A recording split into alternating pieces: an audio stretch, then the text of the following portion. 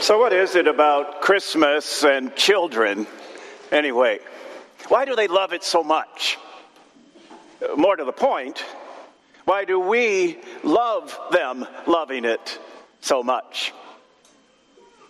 Well, maybe it's their genuine joy this time of year, or their excitement that they feel, or the heartfelt love that they show. Do you know, if I had to choose just one reason, it would be this. That's the way that they see Christmas. So tonight, at least for a little while, let's view Christmas through the eyes of a child. Let's experience again the wonder, the awe, the majesty of this most holy night. To begin with, we're going to put a capital C on the word child and view Christmas through the eyes of the child, Christ. What did he see when he gazed upon the world that he had created? He saw a world in chaos, filled with people who schemed and lied, who raged and fumed. A world where each individual worshiped the Lord of their life, but their Lord was not the Lord. It was themselves. He saw a world in open rebellion against him. Even though he had created the world and everyone who lived on it, the land and everyone who walked on it, even though he had given them air to breathe and water to drink and food to eat, even though he had done nothing but show love to this world and all its inhabitants, people had responded to his love for them with absolutely zero love for him or for one another. In short, he saw a world much like the world in which we live. He saw all of that. And one thing more. He saw a world filled with people that he loved with his whole heart. More than he loved his own comfort or glory, more than he loved himself. For some reason hidden from us, known only to him, he had compassion on this world and he loved those people. He saw a world desperately in need of a Savior, and he saw with absolute clarity that he alone could be its Savior. He saw what that would require of him, what it would cost. And still, he said to his Father, "Here am I, send me." And that's what God did. He sent his Son into the world. He gave his Son to the world, to us. You know, Jesus is not only the Savior, he is our Savior. We are his people, his children.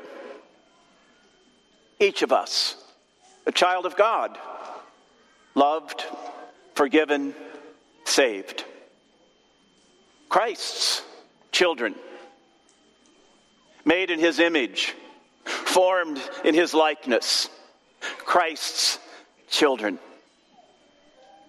So the question could rightly be asked of us, what do we see when we view the world around us? Do we see a world where we can find whatever we want and have whatever we find? A place filled with all kinds of alluring temptations, where all our sinful desires can be satisfied? Or do we see a world that is totally evil and godless and is thus to be avoided or shunned? A place that has no place for people of faith and therefore deserves whatever happens to it? Or do we see the world as Christ saw it? A sinful world, to be sure, but a world filled with people who needed to know God's love for them in Christ Jesus. I wonder, is there anybody like that here tonight? There are hundreds of people like that here tonight. That's what I see. That's what God sees. That's what God's children see. As we look around, we see people, including ourselves, who need to know God's love in Jesus Christ. Speaking of those around us, we have a very special group of people here tonight. I'm referring to those who are guests in our worship service. You're here for one of any number of reasons. Maybe you're home for the holidays. Maybe your family's here and so you are too. Or maybe it's a tradition. It just wouldn't feel like Christmas if we didn't go to church. Whatever the reason, and I know there's more than that, whatever the reason, for some of you, I'm guessing this might be the first time in a long time that you've been in the house of the Lord to worship the Lord. I don't say that to shame you or embarrass you, to judge or to be critical. Far from it. I want to welcome you. I believe that God sent you here to us tonight. And I believe that because that's what we've been praying He would do. Those baskets on the altar contain hundreds of cards with somebody's name on there. We invited our members to write down the name of someone for whom they are especially praying this Christmas time, praying for God's blessing for them, and one of those blessings to be able to worship Him. Maybe your name is on that altar. If so, we've been praying for you every week this month. If your name isn't on the altar, that's okay, isn't it? Because God knows who you are and sent you here. I believe that. So whether you're a lifelong Christian or one who is just beginning to explore or maybe re-explore the idea of being a Christian, the members of St. Lawrence want you to know that you are welcome here. We view your presence tonight as God's Christmas gift to us. And we pray that His gift to you of Jesus Christ will be especially meaningful this Christmas. And that you will receive that gift with great joy. You know, to receive the gift simply means to believe the giver. That's talking about faith, childlike faith. Jesus once said, unless you receive the kingdom of God like a little child, you will never enter it. He wants us to believe like a child. I could talk about what that means, but I think you would learn more from hearing children tell it themselves. Jesus is the best. We have presents. I get to talk about Jesus and the nativity set, and I like to play with my queen, and I like the present that you get when Jesus is born. Part about Christmas is when people are happy and joy, and they all know about Jesus. The part about Christmas is when Jesus is born. Favorite Christmas song is the Poor Express Balloon. Because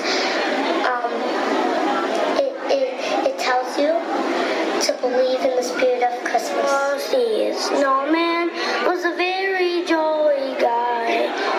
Because it makes me very happy, and he's a magical snowman. Favorite song is Rudolph the Red-Nosed Reindeer because he has a shiny nose. I like Jingle Bell, Jingle Bell, Jingle Rock. It's because it's different than Jingle Bell.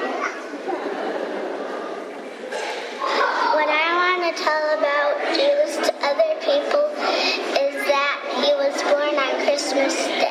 People to think about